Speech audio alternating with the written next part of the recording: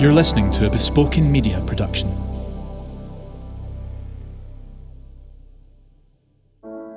This is My Family, Mental Illness and Me. I'm Dr. Pamela Jenkins. I, like so many people, grew up with a parent with a mental illness.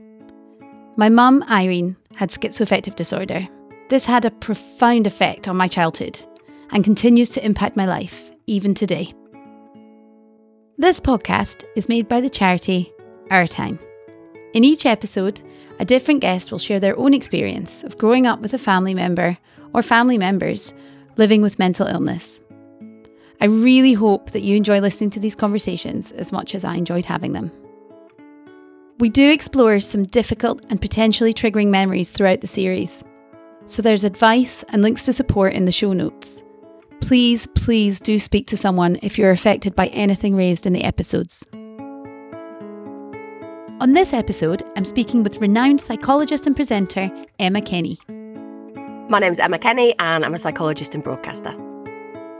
Good morning, Emma. Lovely to meet you. Good morning. Meet you properly. Lovely to meet you. It's so nice to have you here. Thank you so much for agreeing to come on and chat with me today, especially about a subject that isn't always the easiest to talk about.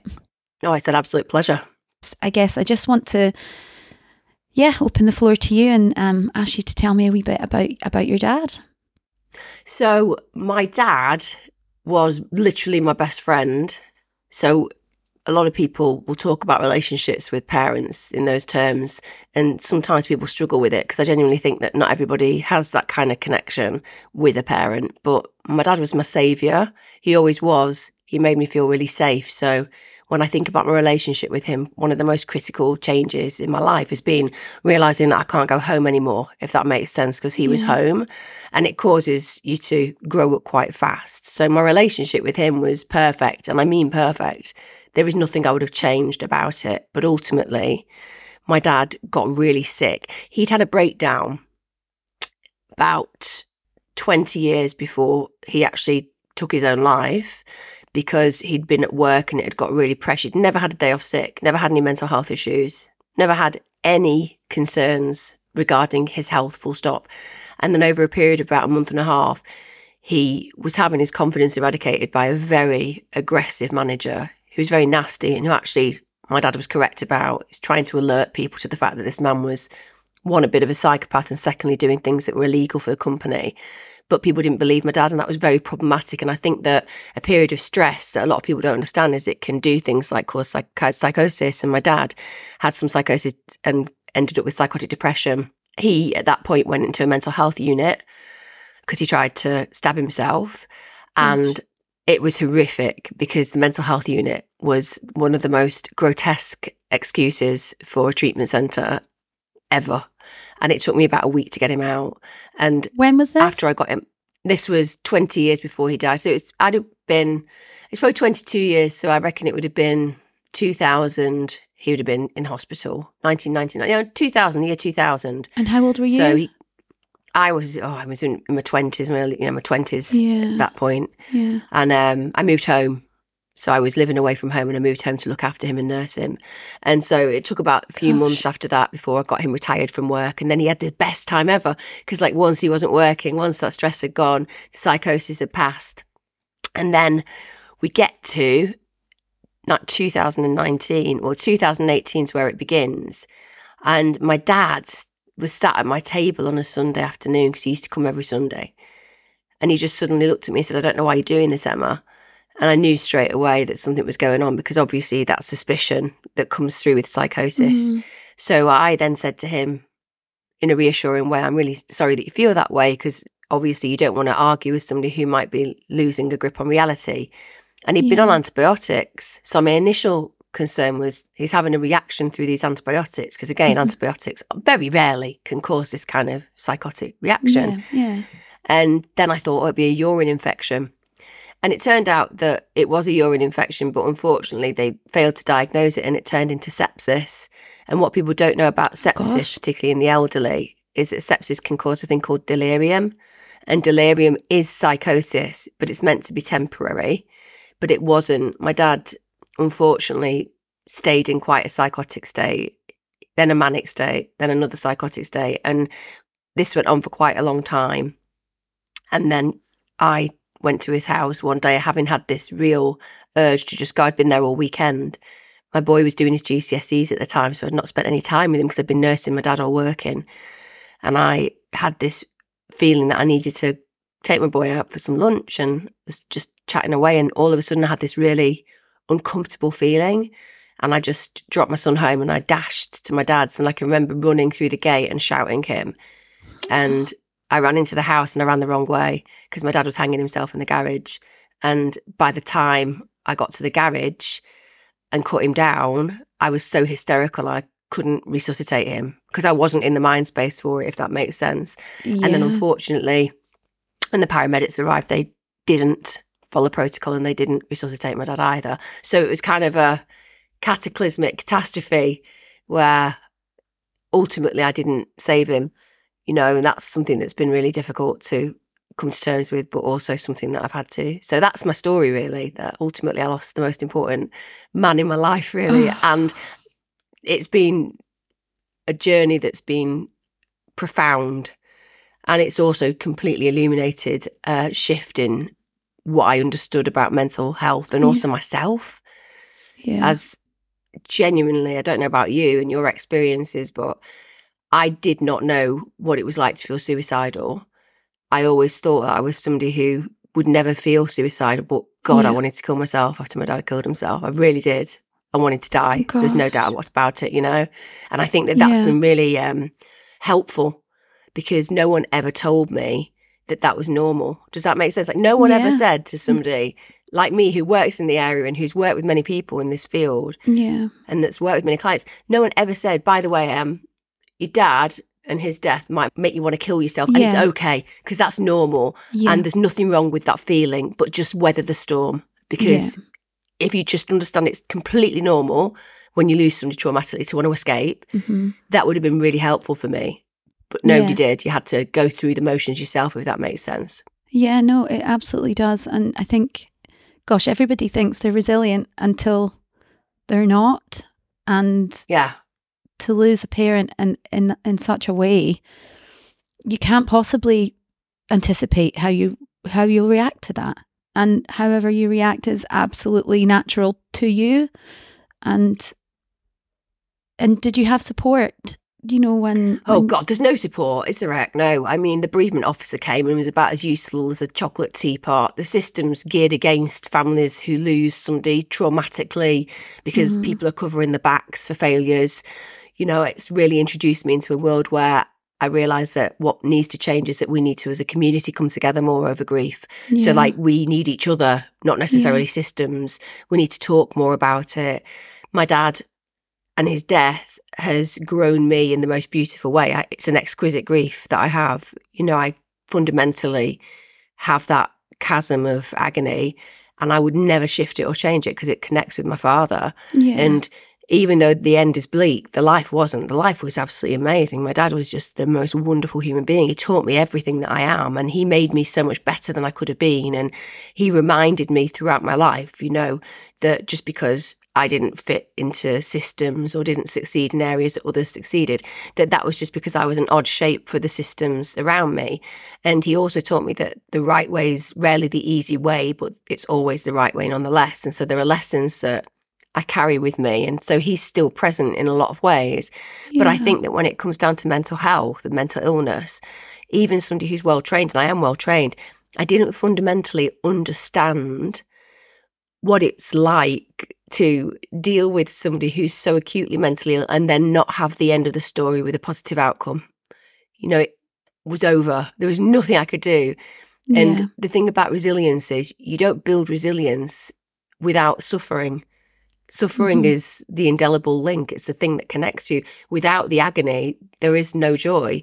Without the foundations falling apart, there's no rebuilding. So I think when we talk about resilience in mental health, and we do it all the time, we don't actually show people what that means. We say, be resilient, grow, develop, try new things. No, we're not really saying that. We're saying life's full of real suffering, undertake to do it joyfully. That's resilience. So I think we've kind of got a mismatch in our world around us, particularly about what makes us happy and healthy and how we achieve those goals. And for me, Dad's death, as much as like I miss him every day, it's shaped me in a way that I didn't know was possible. And I'm really grateful for that. Yeah, absolutely. And I think it's also important as well to remember, you know, we use the word resilience a lot, but some people aren't, and that's also okay. I think the word resilience can be maybe unhelpful for people who don't feel that they are Well, I think that people who don't think they are resilient are probably more resilient than they know, because they're at least admitting weakness and admitting their pain. Like, yeah, I agree with you. I think there's a burden in our society at the moment, which is everyone talks about mental health, but very few things are done to change the situation and the state of play. Yeah. And everyone says, oh, acknowledge how you feel and talk about how you feel. But no one says, well, a lot of people are going to be really disinterested in that. You know, we have this idea that people are going to be able to reach out and ask for help and it's going to be given to them. It's not.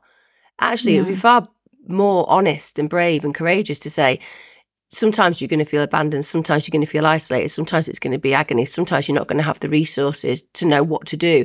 And sometimes people around you aren't going to even try to help because they're too busy with their own lives. And none of that makes you a bad person or a worthless person. It's all about what can we do in that moment to realise that that's a normal experience. Yeah. It's actually really normal. Yeah. And I just think we've got to a point now with mental health in the world around us, in the Western world in particular, where we've got so lost that ultimately, unless you have moments like I've had, which is where you have to make a decision that's fundamental to whether you survive or don't survive, very often you're just freewheeling through this murkiness, not feeling happy, not feeling fulfilled, not feeling purposeful, because you're just stagnating and no one's really helping you to reach in to those feelings to figure out what to do next. And I think that's why people are so unhappy right now. Yeah. And I guess that's especially important when you look at children who are in a situation where they have a parent with a mental illness and who do need that support and they do need to be able to reach out and help. And I wonder, did you have much so you said your dad had that breakdown initially 20 years ago when you were in your 20s. Did you feel that as a family that you had support to help your dad? We didn't have any external support, quite the contrary. And I would say, when you think about families, everybody imagines that you're all on the same team helping out, and it just doesn't work that way in families, you know?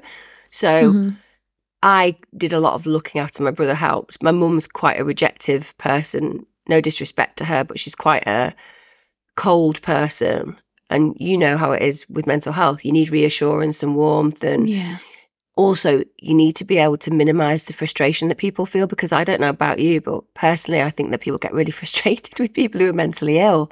Like there is this kind of, and it's really hard because you're trying to be warm and reassuring. There are these people and voices that are around you, and they're not doing that. They're doing the opposite. Yeah. So there wasn't a lot of support. And also my dad, and this is the other thing that I think that when you're a young person growing up, these days you're kind of aware of mental health issues and you're aware of what is out there or not out there, but you're aware of mental health. But my dad came from an era where like mental health just wasn't talked about. Mental illness wasn't talked about. So the idea of saying to him, you know what, Dad, maybe you need a little bit of therapy, he'd have just been like, I'm not doing that. I'm not sitting in a room and talking to a therapist. And he didn't have that connection with the authentic journey of self because he came from a time where it was stiff upper lip, get on with it. And I think that still, if you've got a young person of 19, 20, 21, their parent, even though they've been brought up fundamentally in a bit more of an evolved era of mental health, it's still the stigma's there. Like, it's weakness to admit that you've got these problems. So ultimately, that's why people get to crisis. So managing a parent with mental health problems, it's really challenging because fundamentally you love them. Secondly, the transitions occurred where you are the carer, not the opposite way around. And you have to let go of all those ideas that you had about what your life looked like and how it was meant to be. And that's no disrespect to the person who you love. It's just what happens. And very quickly you go from being the child and being allowed to be that child. And that's a really important space to having to be a grown-up. And there's that thing about, you look around the room and you're looking for the adult and you realise it's you. Yeah. It's horrifying when you're suddenly like, oh God, it's on me now. Yeah. It's a lot of responsibility. Yeah. What about your story? Was it like that for you?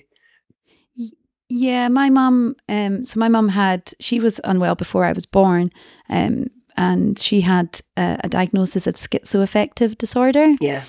So I know you'll know what that is. So yeah, but I know it's really challenging. Yeah, schizophrenia and bipolar and the whole package. So she was sort of in and out of hospital till I was 7. So my dad and I lived with my granny, and then she'd come home at weekends. And then she came out of hospital, and we sort of had home helps and social workers and things because my dad had to work. And then my dad died when I just turned 11. So, but my mum wasn't really well enough he had stomach cancer. Super young. It's weird. I recently have overtaken him in age, which is a very strange thing. No, I totally understand that. Yeah. So my mum, me staying at home with my mum wasn't really feasible. She was involved at that time in the conversation, but I think it was the right decision. So I went to live with my dad's sister and her family. So I went from being an only child to inheriting 2 sisters who are my cousins, but I've now got 2 sisters. 8 sisters, yeah. And I saw my mum at weekends and things, but it was very, I sort of lived 2 different lives, I would say. This life at home in the East End of Glasgow, at the weekends. And then I had, I went to school. My dad's insurance money paid for me to go to private school. So I ended up going to private school. He kind of looked after you that way. Yeah, but it was a very funny thing coming with my really strong Glaswegian accent to this school with all these really proper people, like from the army, So, but it was great, it was lovely, but it was a really difficult. I had a lot of anxiety, a lot of panic attacks, and I just worried about my mum all the time.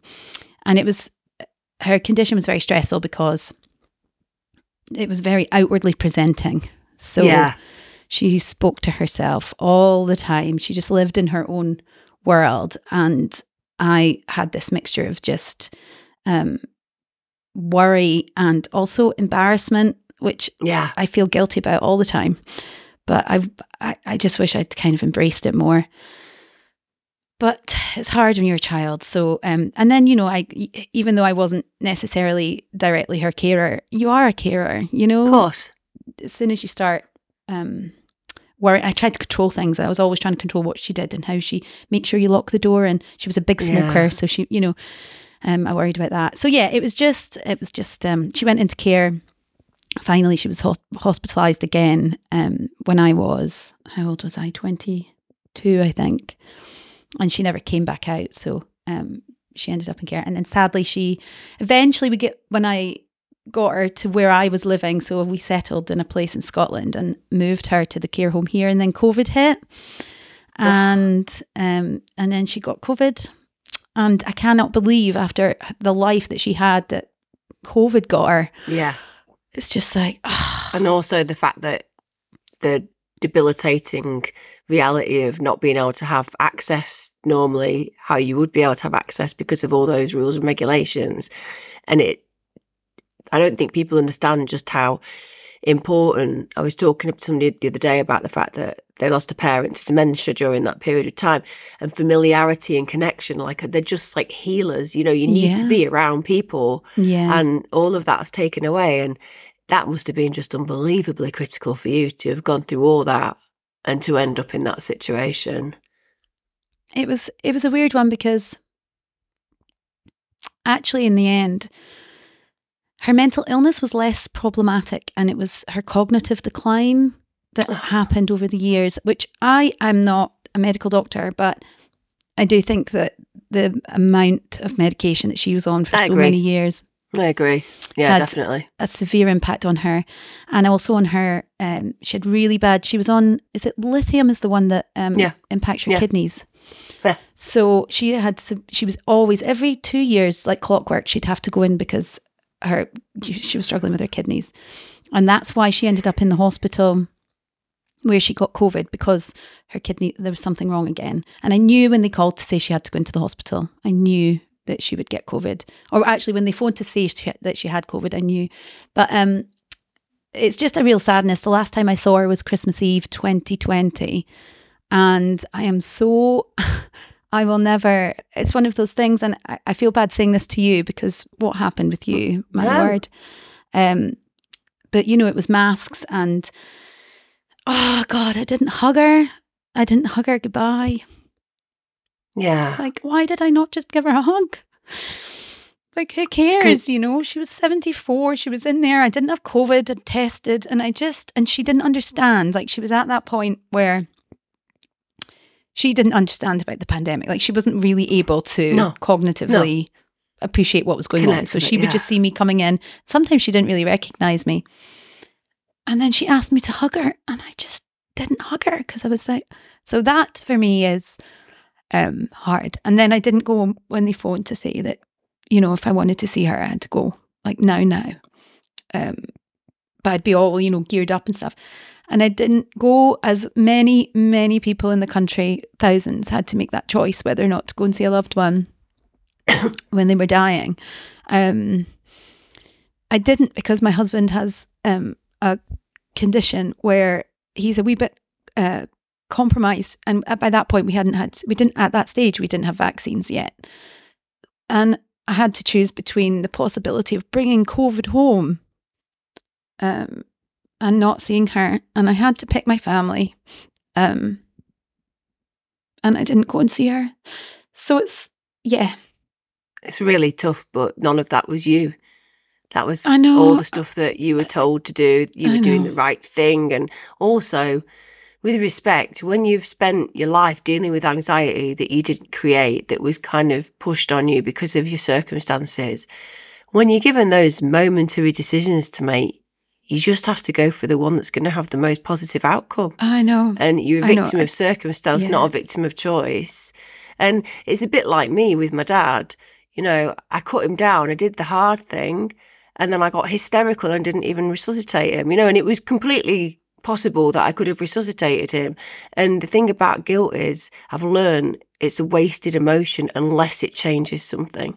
Like, it's great if it changes something, you know, if I feel guilty because I've nicked that lollipop and I realise I'm going to go and pay the shopkeeper because I can make an actual active change to my behaviour, then cool. But man, guilt is not there to do anything but be let go of. When it comes down to those situations, like, my God, most people don't even do what you did. Most people, when they've had a parent who has been problematic for them, has caused them embarrassment, because you said before, you wish that you'd embraced it. Like, what kid embraces a parent muttering to themselves or acting chaotically? What child doesn't genuinely have resentment because they didn't get the safety of their environment and had to live their life different, has to deal with the death of a father and all of that stuff? And like, why you? That big why you? You know, you've been through all of that and you still cared enough to follow her and make sure that she was resettled and always be present in her life. I don't think you deserve guilt. I think you deserve to feel a sense of pride. Well, thank you. Very few people would have done what you've just said. And it's so intriguing to me that you'd choose to beat yourself up so badly over something that firstly you didn't cause, and secondly you tried to soothe often, and you were there right until the end. Yeah, not masked up and wearing some ridiculous outfit that terrifies somebody, because she wouldn't have known what the fuck was going on there. Yeah. So you chose to remember that final meeting, saying goodbye when she was, you know, aware of who you were and stuff. Yeah. Yeah, I just think you need to let go. That's the thing about, that's the irony, isn't it? If somebody's got cancer like your dad, there's kind of a journey, and you ultimately see the journey in decline. You've got some kind of sensibility about it and logic about it, and it's shit, but you can kind of quantify what's happening. Mental illness isn't like that. It's like, it's such an intangible, and you're like, why is this happening? Why is this going on? And even though you know, well, because it's a biological disease and there's actually something going on in the brain, it's like, no, it doesn't feel like that, because there's nothing that I can see that I can do that's going to change the outcome of this. And yet, equally, I feel like, surely there's an answer. And then you're Yeah. dealing with, as you said, the what ifs. It's the same with my dad when it came down to medication. The what ifs is the same with my dad when it came down to medication. They royally messed it up. And it's one of the big problems with my father's death. And with your mum, it's like you see all these things that were meant to help them and often don't help them. And then you're left with like a billion questions of what could have been done better. Yeah. And sometimes there's that kind of need to just be like, maybe this is just what was meant to happen.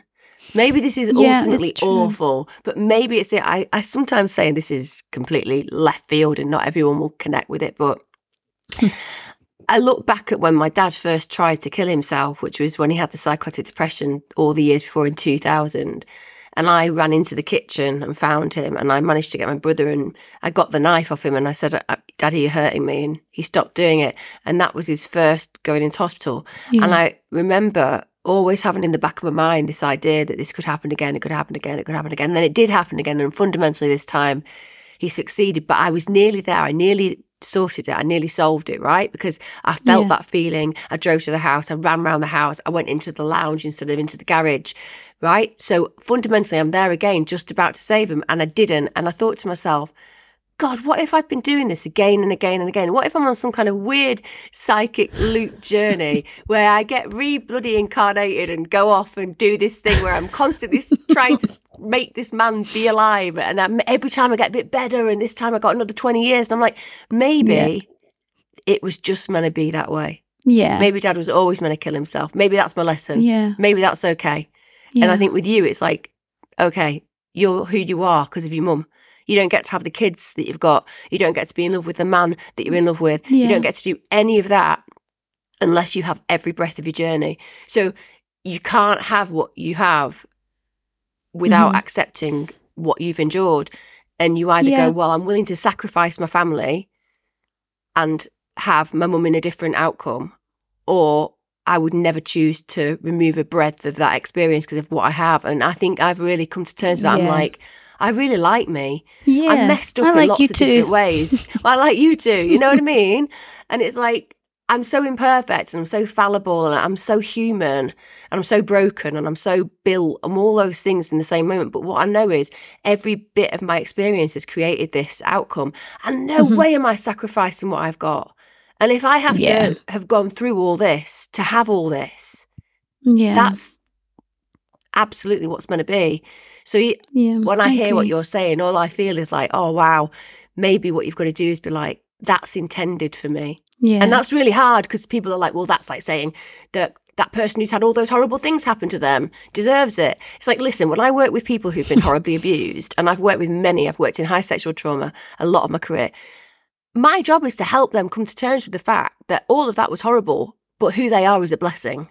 And you can't change a breath of it. And so it's not that it gives what happened to them worth. It doesn't. But it gives their experience value. And then from that value, they can move forward in the world going, these horrible things happen, but look at what an amazing human I am. And if I have to accept that I love myself, then I have to accept that whatever brought me to this moment in loving myself is something that I accept was part of my journey of worth. It doesn't put worth on the experience of the abuse, but it puts worth on the experience of the learning from it and making you the person you are. And that vision of you in that room not giving your mum a hug, it's like, no, you didn't give her a hug, but you gave her a lifetime of love. I mean, what would somebody choose to have? The final hug or the actual journey getting to that point where you made a decision to protect your family because you love her, but you had kids and you had a husband? Like, Gosh, part of your journey. Such strength of character. I mean, I can definitely, it's interesting the way, I feel like the way that your brain works and your imagination works, I can really relate to, because you know, the whole playing out the different scenarios in your mind. And I think it's just really interesting. Yes, I have thought at times, what would life have looked like if, you know, if my dad hadn't died, or if my mum hadn't had mental illness. And it's hard, as I'm sure, I mean, I know you've just had your little one, your third, and you've got your boys. And I think it's hard to see, I don't know if you find this, but other people who have their parents around, especially when you had a lovely relationship with your dad, and I had a lovely relationship with my mum. And one of my biggest heartbreaks is that my boys don't get to experience that. Yeah. And 100%. You know, so but then, like you say, my boys wouldn't be here if that's it. things hadn't panned out the way that they had. So and they won't be who they are without what they have. Exactly. Yeah. So it's so strong that you are able to really just embrace that feeling and in light of everything that happened. And you've said a couple of times that you didn't manage to save him, but that was not for you to do, Right. And I just think that it's incredible that you are. But that's what you would have felt like as well. You wanted to save your mum. You wanted to save your mum. Yeah. You wanted to save your mum. Like, even the fact that you look back at your childhood and you're like, I should have embraced it more. I should have been cool about the fact that my mum was muttering to herself while walking down the street like no kid ever in the history of a kid would ever do. But that's the adult saviour complex, the one looking back and going, how could I have been better? What could I have done better?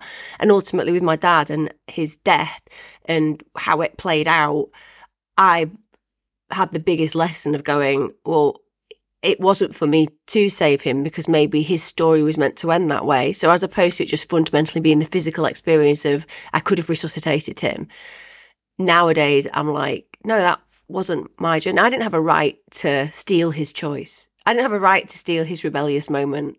Like, I'm sure that 10 minutes after what he did, he would have probably made a different decision, right? Yeah. But in that moment, that was right for him. And whilst I will always say to people, weather the storm, because suicide is just such a final answer to such a impermanent state. That saying this too shall pass, it's very effective because it really will. The good times pass, the bad times pass. And some people get really unlucky. Don't get me wrong, I appreciate, I look at my life and I've had my struggles when I was a kid. I had an eating disorder for a long time when I was a teenager, and I like to physicalise my anxiety. So I've got quite bad tics that I'll do. Like, if quite good at not having tics in front of people, I can do it. I mean, like, as soon as I say it, I start to tick my head because that's the way it goes, but I can kind of control it and contain it. So I know that I physicalise anxiety, and that comes from, my childhood and stuff. But arguably, I wouldn't change my weirdness, if that makes sense. Like, I kind of really embrace my oddness. I think that one of the things that going through a life where it's not been as simple, and where people often nowadays will look at my life and think, well, she's got a great life. And I've got a great life because I do not conform very much to anybody's standard. I do have a really big mouth and I offend a lot of people with my views, and that's okay because, you keep close to the people in the end who reflect who you are and what you think and how you feel, and you build your stories around that. And I'm not here to impress the world, which I think I used to want to try to do, because when you're a pleaser and you want to be a nice person, you just want to go around and make everybody be nice about, and that's probably a hint of like narcissism in there, isn't there? That like, I want to be liked by everybody like me. And these days, since my dad killed himself, it's been really liberating because I'm like, fuck, I'm never, ever going to feel that pain again. Unless something happened to one of my children, and I appreciate, as a mother, you'll be the same. There is one thing that I don't know whether I could stomach, and that's something terrible happening to my child or my children, because they are everything. But apart from that, I think I'm pretty able now to go, well, that was so agonising that everything else just feels pretty okay to deal with. And I look back at my own mental health issues and my own journey of mental illness, and I think to myself, like, it's embodied me with a richness that I don't think you get unless you've been in those situations, even with Etta, like Etta Blue, my little girl, like when I think about her and I think, without Dad killing himself, would I have carried on that IVF journey? Because it'd been a long journey, and obviously COVID screwed it up quite a lot because unfortunately it meant you couldn't have any treatment, and I'd already paid for treatment. I'd been going through things and you didn't have this opportunity to do it for a good few years, and then you had to go and the back burner because obviously all those people who were doing treatment and had it stopped, they were all ahead of you. So then it's like this massive thing. And if Dad hadn't done it, I do wonder whether I'd have gone ahead and actually had the IVF, because what he did was he taught me in an instant everything can change. And you can have all these voices going, this is the right way, this is the wrong. You're at your age, Emma, don't do it because of your age, because you might be a parent who isn't around for your child in the long term. And all those limiting voices. It's amazing how we carry them all the time. Like, limiting voices, they're just bloody everywhere, aren't they? In your head, around you, critical mass of society, social media, loads of limiting voices telling you what you can and can't do. And I just think, fuck it. I can do it. I can do whatever I want. And now I've got Etta Blue, and she is just the most joyful thing. And obviously, I think she's the most beautiful child that's ever walked the earth. And because she's a girl, I can say that because I've got my boys who are equally the two most beautiful boys to ever walk the earth. I've got this little girl, and I appreciate that she won't have my grandparents. You know, it's just not possible. They're not going to have grandparents. She's got grandparents on my husband's side, but not young, youthful grandparents, right? But she's got 2 older brothers, and those older brothers are going to be parents to her as well. We call her a Faby because it's a family baby. And yes, that isn't the archetypal structure in our society, is it? You know, the archetypal structure is parents live in a house with babies, they grow up, right? Well, maybe that's not how I see things now. You know, maybe what I see is that I can have a family and my kids don't want to leave home. Like, we want to have a farm together. We want to have little homes on the farm together. We have a very kind of family-centric perspective. We all get on really well. You know, my son's girlfriend, she's coming with us, and we have totally changed our structure and identity with society since my father's death. We've absolutely transformed our beliefs, and that's the beauty, I think, of trauma. And I know that's really hard, but if people are listening and they're like dealing with trauma, they've got a parent who's really sick or they've been through their own mental health issues, it's like there is a beauty of trauma, and that is that sometimes it takes the world and all the systems around it and it just blows them to smithereens. And most of the time, when you're dealing with a parent who's mentally unwell or you're dealing with mental illness, if you actually take a step back, what you're often struggling with is systems.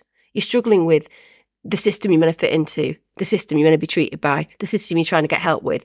And when you let go of all of that, and you're like, well, maybe instead of rigidly trying to fit myself into systems and rigidly trying to fit myself into how I'm meant to be according to social media or how I'm meant to be according to education, and maybe instead I just go, oh, maybe part of the problem is I'm trying to fit into that system, then you wouldn't have the same struggle that you're having at the moment. Because, like I said, I think a lot of the time we're rigidly trying to fit ourselves into systems that don't fit us. And there's nothing wrong with us. And, you know, we're just unique. Yeah. We're just really, like your mum, babbling away to herself. She's just unique. You know what I mean? Yeah. And in other countries, that happens and they are considered unique. And with my weird tics, you know, just like, I'd rather tick than feel physical anxiety and feel anxiety emotionally. I don't like it. Exactly. So displace it. And for all we talk about, you know, mental health, I'm not sure that there isn't still such a big stigma around it and around. Damn straight. You know, there's the acceptable face of mental health problems. Yeah. And then there's more presenting mental illness. Oh my God, I think we've still got a long way to travel. Oh God. I mean, honestly, don't even start me with my bugbears of every other celebrity coming out with ADHD or autism, right? Because that makes it acceptable, right? Whereas the true nature of some of these issues is not that somebody's just struggling with social anxiety. You know, they're dealing with this extreme condition that is deeply distressing for them and problematic. And it blows my mind how we kind of celebrity wash a lot of these things. And it's so untenable and unreachable for people who are actually dealing with the reality of that stuff. And like you said, we don't really have people in the press with schizophrenia, schizoaffective disorder, you know, but they're amazing human beings with the capacity to do incredibly well most of the time, not all the time, most of the time. So we haven't got anybody front facing in that way. And there's a sexiness to mental health now. It's been marketed in a sexy way. You know what I mean? It's been marketed in a sexy way. I hadn't thought of it like that. You know, Victoria's Secrets model, who also has ADHD, you know, this TV presenter who's also autistic. Not that you'd know, not that you'd sense. It's only what they've said occasionally in the fact that maybe they masked a little bit in social situations. I'm not having a go at those people, by the way. You know what I mean? Yeah. You get your assessments and all that. You get your classifications. But let's not put you in the same category as somebody who genuinely is struggling on a day-to-day basis enormously. And actually it'd be nice to see those kind of individuals, not just on a sofa chat for 5 minutes talking about how challenging it is, but actually bossing it in the job that they do and being given the access that they deserve. And I genuinely think there's been, it's like any marketing ploy, isn't it? The more sexy we make it, the more acceptable it is for us to look at. Yeah. But it's not actually how it feels for the person who's dealing with it, who's really, really dealing with it. So, I agree with you completely. Like depression and anxiety as well are, I guess, in my mind, a wee bit more acceptable now. People talk a bit about that. But like you say, I haven't seen anybody come out and say, I've got schizophrenia and this is what that looks like. And it's interesting because and it's not just, I guess, about celebrity culture, although it helps because they are public facing. So it would be helpful to have more transparency there. It bloody would. But I think just generally educating people about these illnesses, because I think there's just such a lack of understanding. Like there's a wee story, it's so minor, but it really sticks in my head. My mum, years and years ago, when she was still living on her own at home, she clearly was having some sort of, I don't know, she used to go off her meds all the time, nothing wrong with me. She'd had very little insight into her illness. Yeah. But so she'd occasionally go off her meds. And she used to go to this shopping centre in Glasgow. She'd taxi back and forth and just, she didn't work, and she never worked really after she was diagnosed. Anyway, she was there and it materialised. I heard about this from her, and this is partly why I used to always worry, but she was in the toilet. She's obviously having some sort of issue. And she'd gone into the toilet and she was cutting her hair. She'd bought scissors and was in the toilet. I know. See, it's things like that I would then not be able to sleep at night because I was just worrying about her.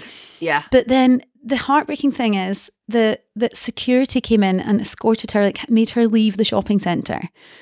And it's like, oh my gosh, clearly this is a woman with something's going on there. It doesn't need to be that way. And it could overcome so much stigma. Absolutely. And have people be more open about it, which then in the long term is better for families and the people with, people with the conditions and the children and all of it. It could just be normalised. I don't like the word normal, but no, you're right. No, normalised, as in, people just accepting that this is just part and parcel of our society, and that people are different and in unique shapes. And I do totally agree with you. It is a bit mind-bending to me that we have such a high level of issues in the UK, like we do around the world.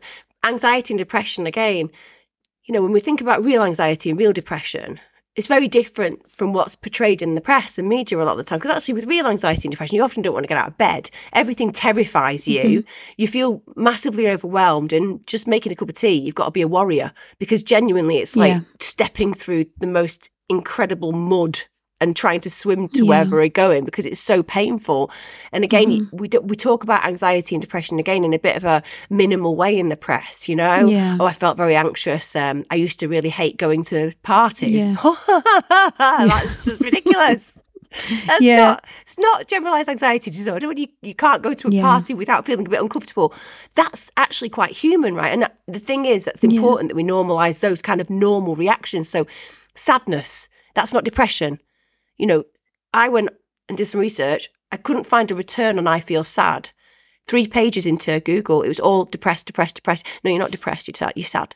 You're sad. Yeah. It's normal. A lot of people out there are sad. There's a lot you can do about it. Mm-hmm. Anxious, it's not nerves. Anxiety, when it's real anxiety, it's like you feel like everything possibly is going to be a catastrophe and the world could end any minute, right? So, again, we talk about anxiety and depression, but we don't talk about what it really is for people who really suffer from it, and what is really normal, where people think they're suffering from it, but they're not suffering from it at all. They're just normal human beings in a well-adjusted state, feeling things like nervousness or sadness, because life is sad at times and life is provoking of nerves at other times. But when it comes down to the more harsh reality of mental illness, again, like you said, we don't have that really in front of us. We don't have people who people relate to as going, oh, actually, I didn't get out of bed for 4 weeks. I didn't wash. But I'm actually somebody who still runs a company, because that's evident in so many places. It's not the only thing. It's not, doesn't define, it doesn't have to be the defining feature of somebody. It can be part of who they are. The only other thing I would say about, I've noticed a little bit recently, not going to go into too much detail because I'm pretty sure that's probably not allowed, but noticing a few times in the press to do with celebrities who suddenly, having had no mention of mental health problems before, are now saying, as an excuse for bad behaviour, or what appears to be as an excuse for bad behaviour, well, I'm struggling with my mental health. Yeah. Well, okay, I'm not doubting that might be the case, but why? It just sort of is like a sticking plaster here. Well, I clearly behaved badly because it doesn't make sense. Like, that's okay. So people with mental health issues are out there causing loads of problems. No, we're not. It's just it's ridiculous. You know, that's like, can you imagine in court if that was it every time somebody went and did something bad? Oh, it was mental illness. Right, okay, well, you won't send you down then because, you know, even though you've been burglaring all your neighbours. Yeah. And some people are mentally ill and as a result, you know, there are behavioural, but it's just that sort of, it's sort of occasionally I've noticed becoming a go-to, you know, it's just, again, undermining the reality and the seriousness of mental health. People who are mentally unwell are more likely to harm themselves, not harm others, you know, at the end of the day. And it's like that increases the stigma without a doubt. Was your dad mentally ill when you were growing up, when you were younger? Do you feel like that had any impact on you, or was that separate? My eating disorder was when I was like 13 up until 23, 25. My dad got sick when I was about 26. I did get ill after Dad got ill because I was nursing him. I moved home and I definitely got really skinny because I ended up in hospital with a really serious infection. And I think I'd reacted by stopping eating, but it wasn't the same as when I was dealing with my eating disorder. It was like I just genuinely couldn't eat. And because you kind of get into a cycle where you're used to a certain behaviour, it cycled into that situation. Yeah. So no, I was a competitive swimmer for many years, and I think that played a big role in it. So even the eating disorder, it's like, was I depressed and anxious? No, not at the time. What I was doing was projecting all of my problems into my body so that I didn't have to deal with my emotional self, which is probably why I ended up doing the therapeutic work that I've done, which was to kind of bring myself back from my body into my emotions, because I'm very good at body stuff, you know. I can put it into my body. I'd rather have a backache than an issue with anxiety. I'd rather have a nervous tic than an issue with anxiety. So I have to learn to sit with my emotions. So I think I've done that work therapeutically, but still there's a constant battle in my body, which is, I'm just going to feel it in my legs, as opposed to going to feel it in my head or my heart. So yeah, my eating disorder is one of those things that feels like a million miles ago now. It's another thing that I struggle with, actually, because when I hear people, I did my master's on eating disorders, and when I hear people talking about eating disorders like a terminal illness, you never ever get over it. It's always there. It's like, it's not. You can heal fully from a serious eating disorder and never think about food again in that way. I just don't think that the language we use a lot of the time associated with certain mental health issues is helpful. It's different when you have somebody with a classification like schizoaffective disorder or schizophrenia. You can't just magically get well without help there, right? You just can't. It's going to be there forever. But when it comes down to other things, it's temporary on the whole. And I think that if we started to see mental issues as mostly temporary, such as anxiety, depression, even things like anorexia, bulimia, etc., it would make life more hopeful when you get told that you are dealing with one of these things, and don't even get me started on the way that we medicate. We've just medicated the whole Western world and we've never been as unhappy. And I'm like, when are we going to wake up and be like, well, maybe that's because we're doing it wrong. Maybe that's because the actual things that need to change are not with the person's internal chemistry. Maybe the person who's anxious and depressed isn't actually broken at all. Maybe they're just reacting to a world around them that isn't working. Maybe it's because they're feeling isolated because they've not got a community. Maybe it's because they feel like they've been brought up through a system which made them feel like a failure because they weren't academic. But actually, they're brilliant in so many different areas, but they're just not measured on those areas. Maybe if we could start helping people see that the very things that need to change are external, not internal to some degree, those individuals would find it easier. And like you say, social media has a big role to play in that as well. Yeah. I mean, I've kind of taken quite a big break from social media. Like I used to tweet all the time and I realised that's really not good for my time or my mental health. So I think that you have to take some accountability and responsibility for those things, don't you? Something occurs to me hearing your story, because we talk about children of parents with mental illness, and a lot of the time we're talking about, the experience of growing up when you're a child with a parent with a mental illness. But actually that really doesn't cover the fact that when you're a young adult and even an adult with a parent with a mental illness, you continue in that space. So it's not just about when you're a child, it's also about becoming an adult, and also having a parent who is diagnosed or becomes mentally ill when you're a young adult or an adult. It never stops having an effect, No. It's regardless of when this happens you're a kid. in your life. I look back at myself in my 20s, and even though I had my own house and, I thought I was an adult, I knew nothing. You know what I mean? I knew absolutely nothing. And my dad, he always was the person that I went home to. I'd be like, Dad, can you come and pick me up? There was a standing joke in my local area that if I was in Greece and I called my dad and was like, Dad, can you come and pick me up? He'd come, and all my mates would know Taylor Taxis. That's what we used to call it, Taylor Taxis, because that was my dad. So my dad symbolised I didn't have to be responsible. My dad symbolised he'd always gather me up. And so when he started to get ill, I didn't just lose the parent who gave me my foundation. I lost my perception of what safety was. Yeah. And I think a lot of people, as they get older, you feel like you're an adult, but you're not an adult until, way into your, I'd say, late 30s, 40s. You maybe start realising then, I've got the control of other children that I've had. Now I'm a grown-up. But for me, when my dad got sick, I wasn't. I was just a kid in my imagination. And I look back now at that time and I think, God, it was just shocking to see. A loss. I think that's the thing that I don't know, I talk about a lot, is just that sense of losing the parent either that you could have had or that the parent that they were. And that doesn't make any difference whether you're 10 or 26. It's... Well, listen, I really hope that you get that farm. I'll be watching and waiting to see what happens. And thank you so much, Emma. It's been a joy. Honestly, some of these conversations, I just feel like I could just chat all day. Honestly, you just are a delight. Thank you so much. Back at you. Thanks for sharing your story as well. I find it really I find it really special when people just cut the bullshit and talk about pain and suffering and joy and blessings and all of those things. It's what makes us the people that we are.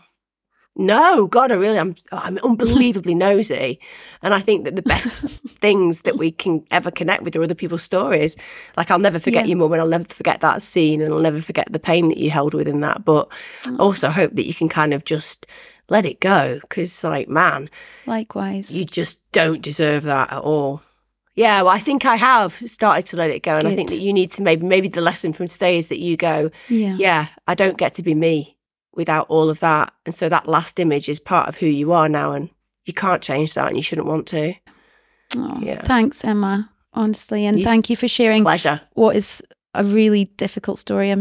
Honestly, it's amazing to hear you talk about it, and you're just so inspirational, to be honest. So thank you very much. Just doing what we're all trying to do, just getting through, right? Yeah. Going from A, birth, to B, death in the best possible way for as longest as possible. Just like I said, I think the most important lesson for me is that life is full of suffering, and that's okay.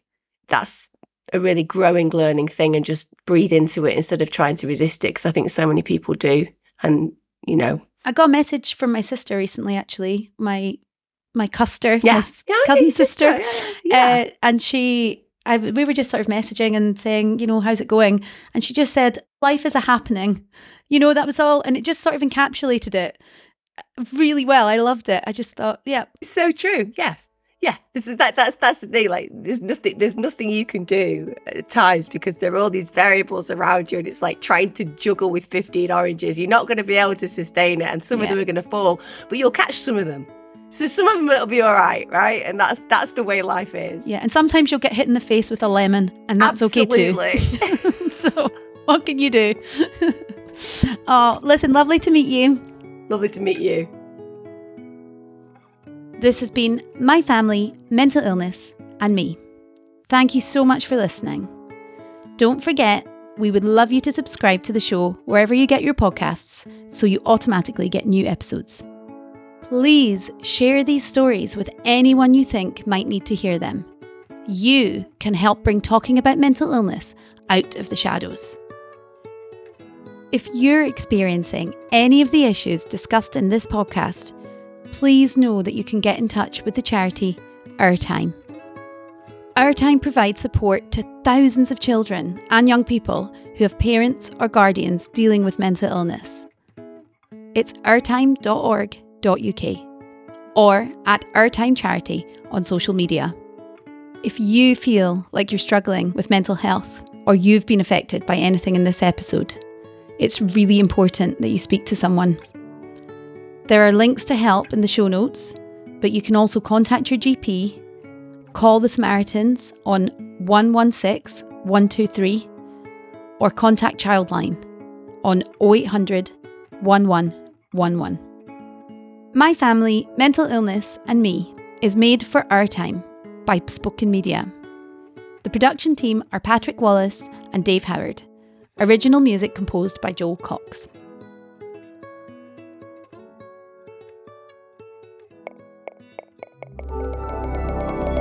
Produced by Bespoken Media.